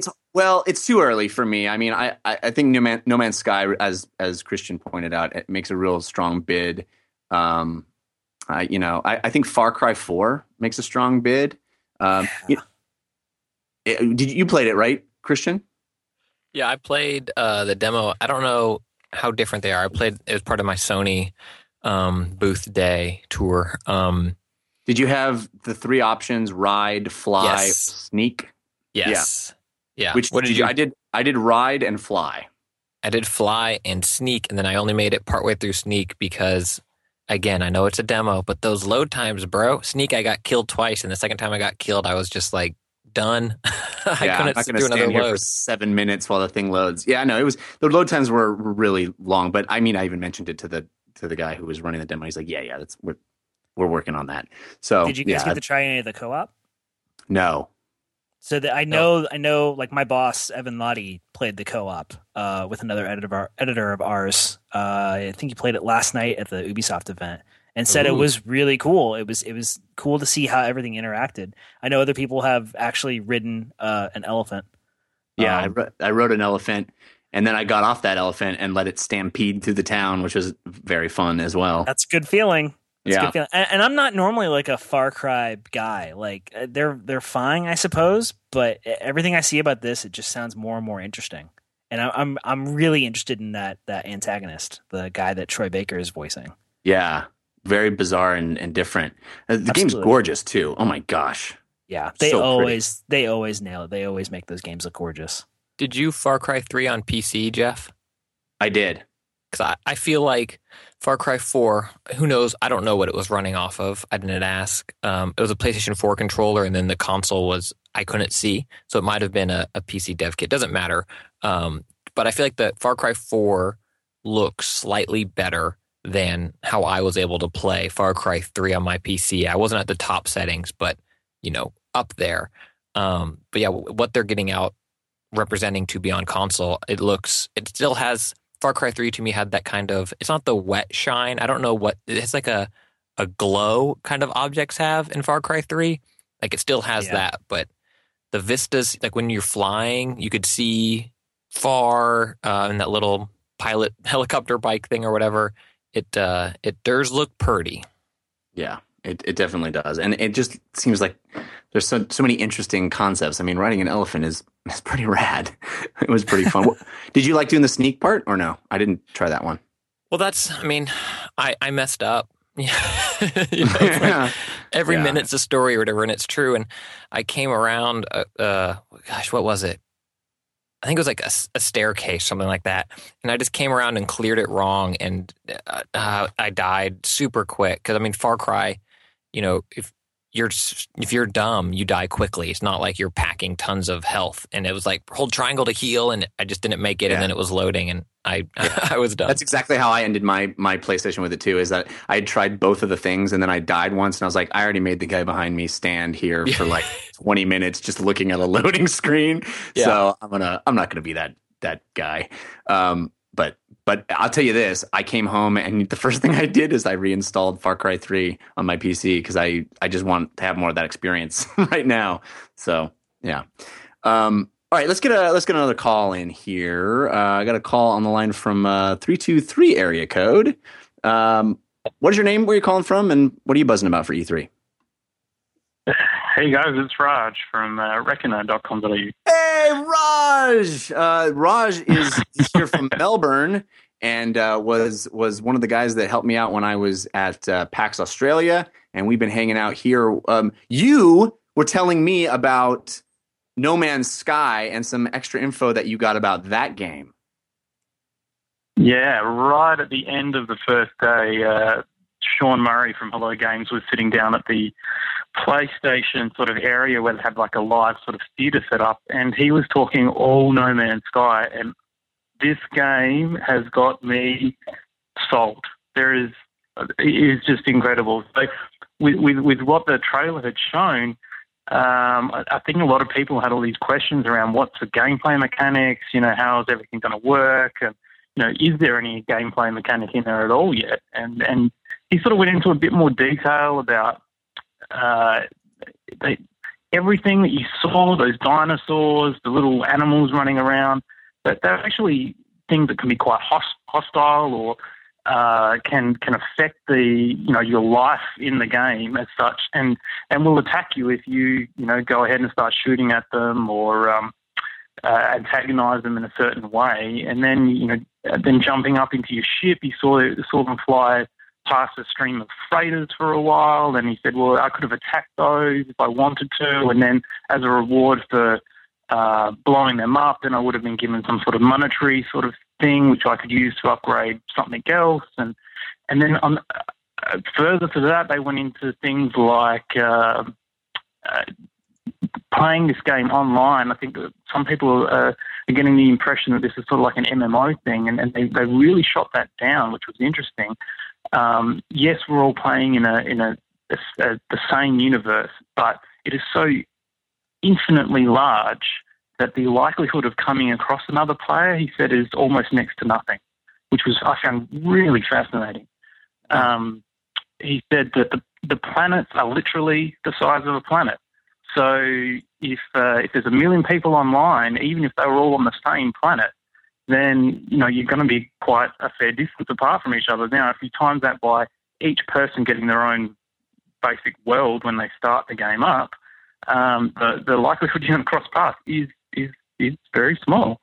And then the last thing that they ended with was that as you travel around between these different planets and things like that, you can choose to share your discovery of a new planet with everyone else playing the game, or you can keep it a secret. But by sharing it, you actually update what is sort of a global star map that everyone gets to use to travel between planet to planet. And the first person that actually loads this game up when it comes out, when they hit that map screen, it's completely blank. There's going to be absolutely nothing on it because they haven't actually explored or shared any worlds with anyone. But it's just phenomenal what these guys are doing. I really hope it gets a release alongside of Morpheus or something like that, because I think that would be really a big sell point for them. And when they did bring up the release time, it was a little bit sketchy. So they had an internal timeline that they were working towards, but they didn't want to really put it out there just in case that slipped or perhaps there was another flood. But yeah, it was really, really compelling stuff. For me, game of the show so far by far. Wow. Yeah, that just sounds absolutely amazing. And I think that's really the only question mark that I had up to this point was, for everything they've shown, there doesn't seem to be any goals, and I wondered if it was sort of that make your own fun kind of expectation of, is exploring going to be enough? And I'm a guy who loves exploring in games, but I feel like focus and a sense of intention is necessary to really make the exploration have any kind of meaning. And it sounds like they got their heads in the right place. It's funny. I was having a conversation in line today with another journalist, and we were talking about what we liked from yesterday. And one of the things we mentioned that we didn't talk about on yesterday's DLC is how that guy, the developer, when he came out on stage at Sony, how his speech, his little words that he had to say was so inspiring and so awesome, and it felt so honest and earnest and from the heart, that when you hear other developers say some of those things, you go, that's BS. An infinitely large game? Yeah, right. But when you hear him say it, it's like, oh, I believe it. Yeah, let's 5 dudes doing that? Sure, yeah, do it, man. I go for it. It's pretty cool. Completely. I think him being on stage yesterday, it was almost like he was in shock. He to be from a group of small developers of 4 or 5 of the team, and then now standing on the world stage in front of millions of people about this tiny little game that they've been working on with, well, not tiny, it's infinite, but he just looked humble, and I agree wholeheartedly with what he said, and he was exactly the same this afternoon. He was very sincere, very honest. You could see him sort of almost surprised again for the fact that he was here doing this. I really feel a lot for this guy and the team and what they're doing. It's really good. Very cool. I can't thank you enough for calling in with that report, Raj. I'm so excited to hear that. I can't wait to get my hands on that game if they're letting people do that, or at least find out more. But that was awesome. Thanks for calling in, buddy. No pleasure, mate. All right. No worries, mate. See you later. All right. Anything else, guys? What other stuff should we talk about? I saw a bunch of other games. I have 2 last quick hitters that go well together, and then we'll have touched on everything that I played. Valiant Hearts and Ori and the Blind Forest. I also played Ori today. Go ahead. Did you play Valiant Hearts? I haven't yet, no.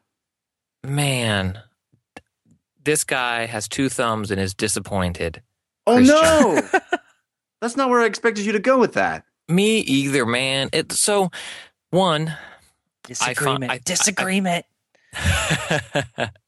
Hey, quiet. You stink at games. One, I do think that a game like Valiant Heart maybe isn't, show floor. It's in the background and whatever. It is what it is. But I think, I've done enough E3s. I can kind of see past that. Beautiful, beautiful game. But it just, to me, what they were showing felt like a bad side scroller, like kind of Mark of the Ninja stealth, but done poorly. It's like, oh, here comes a guard, so hide behind this bush, and that's literally the only thing to do. Like, it's not or go this way and get around and or do this, and then you find and you're playing as the nurse, and you find a soldier you need to help resuscitate his heart or whatever, and it's just a beat matching mini game, and then going around you have to navigate up this structure to remove these spikes from this guy, and just didn't feel, to me, it didn't feel smooth or seamless, or that the game I was playing it's what we talked about, the mechanics matching the story or the tone of the game. And it felt like there was such a disconnect between the two, where I was like, this game is gorgeous, and I think the story they're trying to tell is a beautiful one. And now I'm just a character walking right to left on a screen and standing behind a bush. And there are a few other things. And after you play it, Jeff, let me know, because I think some of the other, whatever, it doesn't matter. I was real frowny faced by it. On the other hand, Ori, holy moly, man, that game started off It's even more small. beautiful in person, right? Oh my, so gorgeous. And it starts off, the only thing you can do is jump. And kind of not well, right? And kind of strangely not well. I don't know about, to me it felt, it's a farther jump than maybe you anticipate, but I didn't have a problem landing jumps. Like, didn't feel floaty to me. It wasn't Super Mario, but nothing is. No, I didn't mean it that way. I meant it like your character, right when you start, there's ledges you can't reach. There's there's things you can't jump all the way across. You kind of have to think about how you're going to jump, which I thought was interesting. Yeah, it has a little Metroidvania to it, where Sure. there's backtracking and you unlock perks and you can find new ways to get to new points. And yeah, man, one thing started clicking and you get like a little shoot ability and then you can upgrade it. And the shoot ability works really strangely. It's not like any shoot ability I've ever seen in a game. It's literally this other sort of fairy, I guess, or energy being source thing that starts following you around. And when you press X, it shoots, but it just automatically shoots at whatever enemy you're near. You don't have to aim it. You don't have to do anything other than push X. But which sounds kind of stupid, but works really, really well. yeah, and they're not guaranteed like quick hone shots too. Like you'll push it and they kind of flutter out, so you still have to evade the enemy shooting back at you, or flinging it was like porcupine spikes or whatever it is back at you. So you're still jumping and moving and being in this world. And I think this and Valiant Hearts are different styles of games entirely, but between the two, I'm so high on Ori and so sad about. I asked the person, I didn't have a developer, is just one of the. It was at the Sony's booth is where I played it, so it was a Sony rep, and he was kind and nice or whatever. I was like, I feel like maybe I'm missing something about the game. And he's like, what do you mean? I go, I don't know. I feel like I'm just kind of going through these paces, and he's like, well, so this is the demo. We're you know what I mean. He wasn't able to He wasn't elaborate. informed. Yeah. Like sometimes you get that developer that can really be like, yeah, I get it. This is what we're showing, but the game, and then they can kind of sell you on the bigger idea and how these concepts come together. Yeah. But if you have time, check it out, because I'd love to know that I did, in fact, miss something. It wouldn't be the first time that I completed, air quote, a demo on the show floor and like didn't do it right. You know what I mean? Or sometimes it can be a something. poor way to even see anything. Yeah. Yeah. One of the big surprises for me was Fable Legends. I got a behind closed doors play session with that, and I'd come out of the Microsoft press conference kind of high on it. I thought it looked really fun, and turns out it is really fun. I think this is a game that is going to fly under a lot of people's radar at their peril. I think it's if you're excited about Evolve, you should be excited about Fable Legends, because it's the same game basically. It's 4 versus 1, and while in Evolve, the 1 is playing as a big giant monster, which is cool. In Fable Legends, the 1 is playing as a person who gets to set traps and set monsters in motion throughout the map, but they're actively engaged in what is happening at all times. They can drop like air attacks down on the field, and it's really fun trying to outsmart those players. Or I was playing as one of the heroes. And we're trying at all times to try to figure out where that person is going, bait them into letting off some of their things, and then jumping out of the way at the last second so they use it up. The evil character is releasing fences or shooting these fences up, which you can then destroy so that he can't use it. But he's trying to trap you in areas and unleash his stronger monsters at certain points. It's really cool, and you're leveling up. You've got these hero characters that persist over time. So you have loot, you have experience points, you have money, you have all the trappings of Fable type things that you make your character stronger, and you have these super abilities. I was playing as one of the ranged characters, an archer who's sort of the DPS dealer at range. And I had a blast playing it, and it looks really great. I mean, it's got that Fable sort of almost claymation look to it, and everything moves like as your character walks, like every piece of clothing on him and his little sacks and his little belt pieces and everything all move independently. It just feels so alive, and the lighting is fantastic. I was really impressed with Fable Legends. I think a lot of people are going to overlook it, and I don't think they should.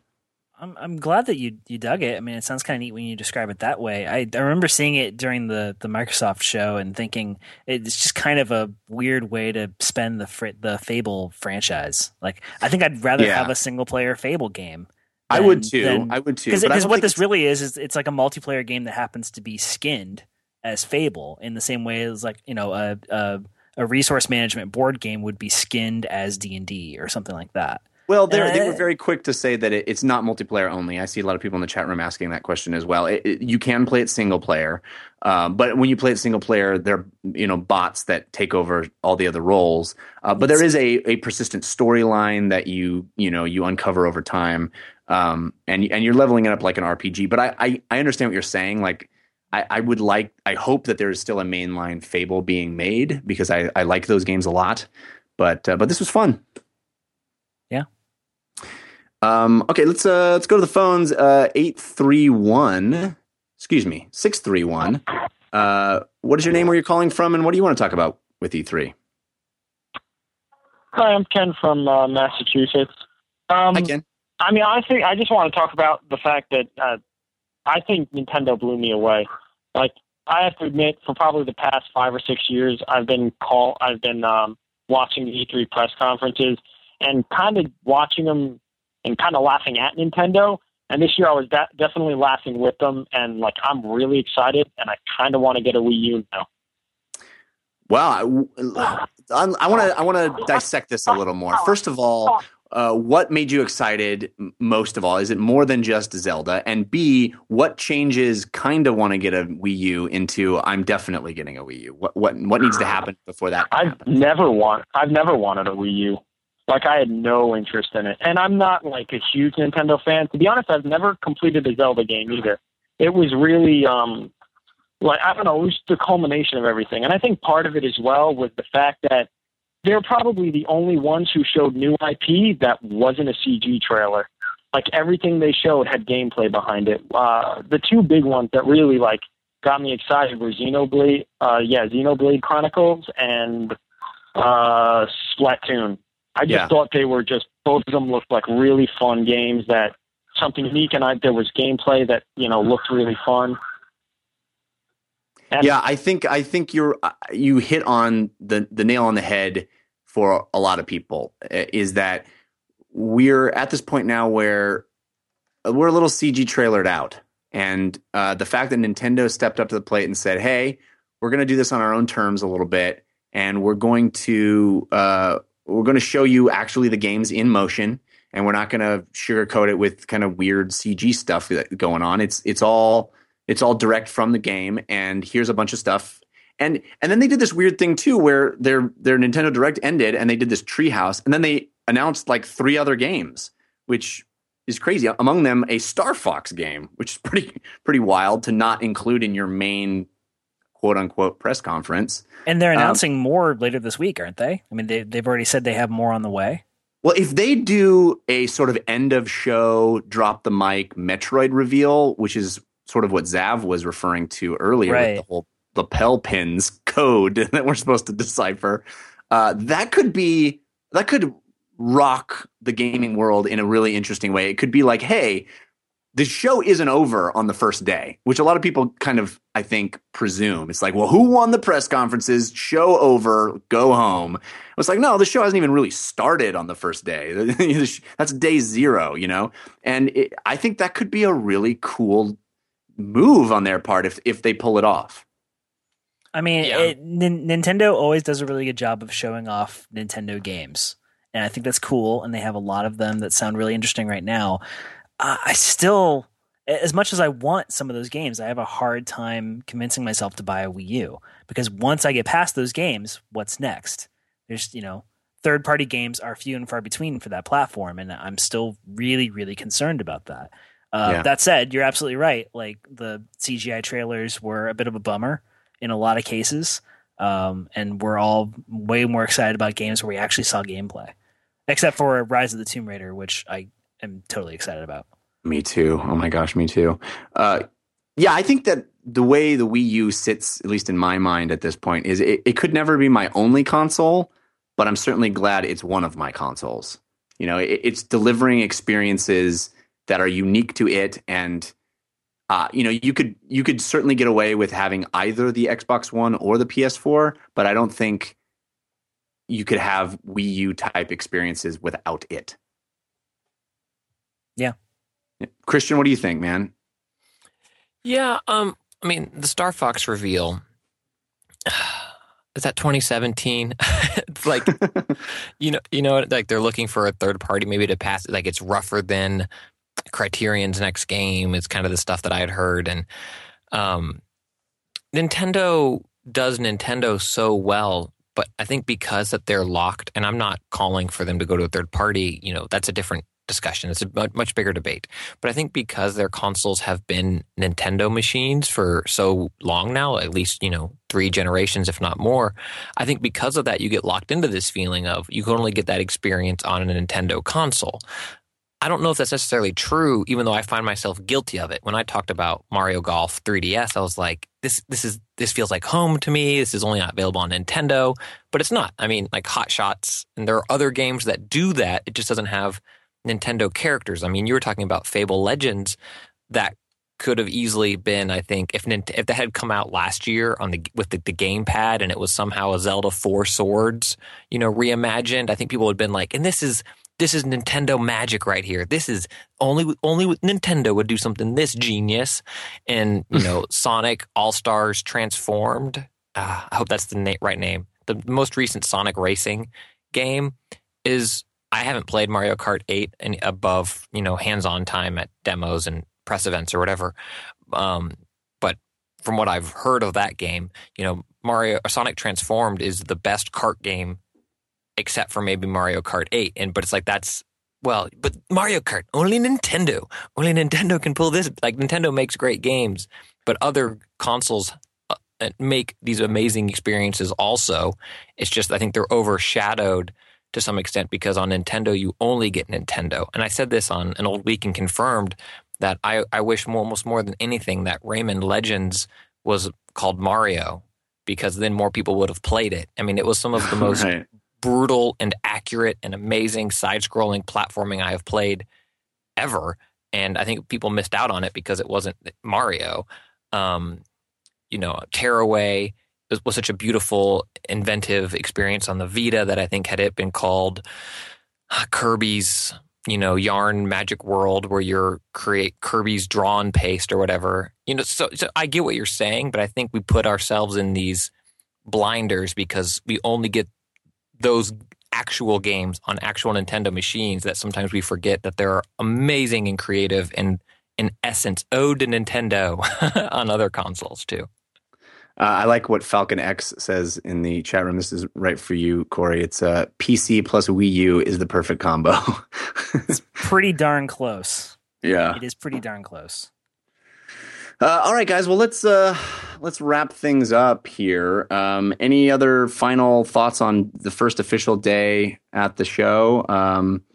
Any other games that we should be keeping an eye on tomorrow and the next day when we do these live shows? What do you think, Corey? I'm really excited about what my coworkers have said about Rainbow Six Siege. It's not a game that I'll ever really play by myself or like jump into public games, but I'm hoping I get to play with them and some other people. And I would love that kind of tight squad based combat. It's cool to see another Rainbow Six game, frankly, because Patriot sounds like it just not going to work out. Yeah. I think well, I've never been into the Assassin's Creed series. I think it's kind of cool that they're fixing some small problems that people have had for a long time with Assassin's Creed Unity. Like, they're adding some things back in. They're fixing some small niggly things. That's just the chatter that I keep hearing. And I mean, just overall, like, I normally spend a lot of my E3 time, go either at the event or if I'm watching at home thinking, oh, this stuff's fine. Maybe it'll happen later on. Like, I'm not all that interested. There's just a lot of really good games this year that I am excited about. And I know a lot of them are 2015. I know a lot of them are not going to happen this year, but they all sound interesting. I'm happy to sit and wait for some of them and play what we have now. Yeah. Oh, I know what else I saw today. I went to Deep Silver and had appointments there and saw a pretty lengthy demo for Dead Island 2, which, we were talking about. No longer an island. No longer an island. Now it's California, which, some people say eventually will be an island. But, it's California. It's set in California. And I love the tone of this game. They are positioning it. Yes, it's another zombie game, but I don't know if even Dead Rising didn't have this kind of tone. They basically frame it like there are several people, of which the player characters are some, who are immune to the zombie outbreak, right? Immune to the zombie apocalypse. And they have decided that the zombie apocalypse is the best thing that ever happened because they can't turn. And it basically means they get to live in sunny California for free and don't have to have jobs, and everybody abandoned. Like, there's just, it's a playground for them. And they think the zombie apocalypse is awesome. So, even in Dead Rising, where from the player's perspective, the zombie apocalypse is awesome because you're playing and it's a big playground. From the character's perspective, it still sucks and it's still scary and, they're still terrified. In this game, it really is the players themselves are having a blast, which is kind of interesting. And they're trying to create a world that is bright and sunny and fun. And like the whole tone of it is just glowing. It's not, it's not the zombie dark, what's around that corner. It's let's have some fun. They did a very odd thing in their demo, and that is they showed a really old build from over a year ago to show you the gameplay. And I don't know who does PR for these companies. If I was the person in charge, I would tell Jeff. them. Hey, Mark, are you on the line? Hey, it's Mark here. And Mark from marketing? Yeah, marketing. I just wanted to call in and say, if they were showing an old build for the game, I want you to stay on message for what they showed that was the good stuff only. And let's go back to the trailer because that's what we were putting forward. And the other stuff was just, representations of the game. By the way, I think you're doing a great job. I agree with whatever Christian says. And I heard Corey sucks at games. Have a great E3, guys. All right, bye. Wow, it's really representative of my relationship with PR, actually. That's hit it right on the head, man. Mark made some really Mark Edding from marketing. He made some really strange decisions with that because I'm never a fan of anytime somebody has to apologize for what they're about to show you. It's like, okay, we're going to show you this thing. It's from a really old build. Don't judge it. It's really crappy. So it's like, why are you showing it to us? Hey, Jeff, it's Mark again. Oh, Mark, I thought you hung up. I thought we lost you. No? It sounds like you're doing the thing we specifically told you not to do. Trying to stay positive over here, but you're judging when we said not judge. This from the guy who tweeted out when someone else tweeted about the load time for Far Cry. They were like, "Oh, it's just a demo." So just take that into heart, and you're doing a great job. By the way, I love your outfit today. You look really great out there. Have a great E3. Okay, bye, guys. Wow, I don't know how he gets past all the other callers on the line so Who easily. knew they were so good at hacking into your phone line? That's These amazing. guys, I really shouldn't have signed that deal. That said, you're always on the line. But access. I'll do anything for access. Anyway, I will say this. Then they showed the engine as it currently exists. Not gameplay, but just like shots in motion of the environments, and it's like unreal. It is literally unreal. I think it's Unreal 4, but it is also just staggeringly beautiful. Lighting in this generation of games is so beautiful. I just am so giddy about the way games are lit now. But I like the tone of Dead Island 2. It seems to be pretty far off, but I think they said spring 2015. But yeah, it's going to be that wild, make weapons, run around the environment in California, and have fun killing zombies, which looks cool. Oh, I remember the other big thing that they said that really sounded too good to be true. They literally said no two zombies in the universe will look the same. They have this weird tech that they're working on that it creates zombies from a toolkit, and it mix and matches so many variables that even though you'll encounter thousands and thousands and thousands of zombies in the game, they will all be unique. Every single zombie you encounter will be unique looking. All right. Well, I'm calling BS on that publicly. That's because the guy from right now. No Man's Sky didn't say it. B, yeah, exactly, because it was probably said with some sort of cynicism or some snark or something like that. B, even if they all look minutely different, I'm not going to care because I'm cutting them in half. That's not technology that I need. I kind of like that the zombies all look the same because they're all going to be dead anyway. You know what they say about zombies is they're like snowflakes. Each zombie is like its own snowflake. They're like super dead snowflakes. You're absolutely right. Awesome. All right. I want to thank everybody who called in today. Again, we're going to be here tomorrow and Thursday, live shows every night, 7 p.m. Pacific time. So if you didn't get on tonight, I apologize. I know there was a lot of people waiting on the line.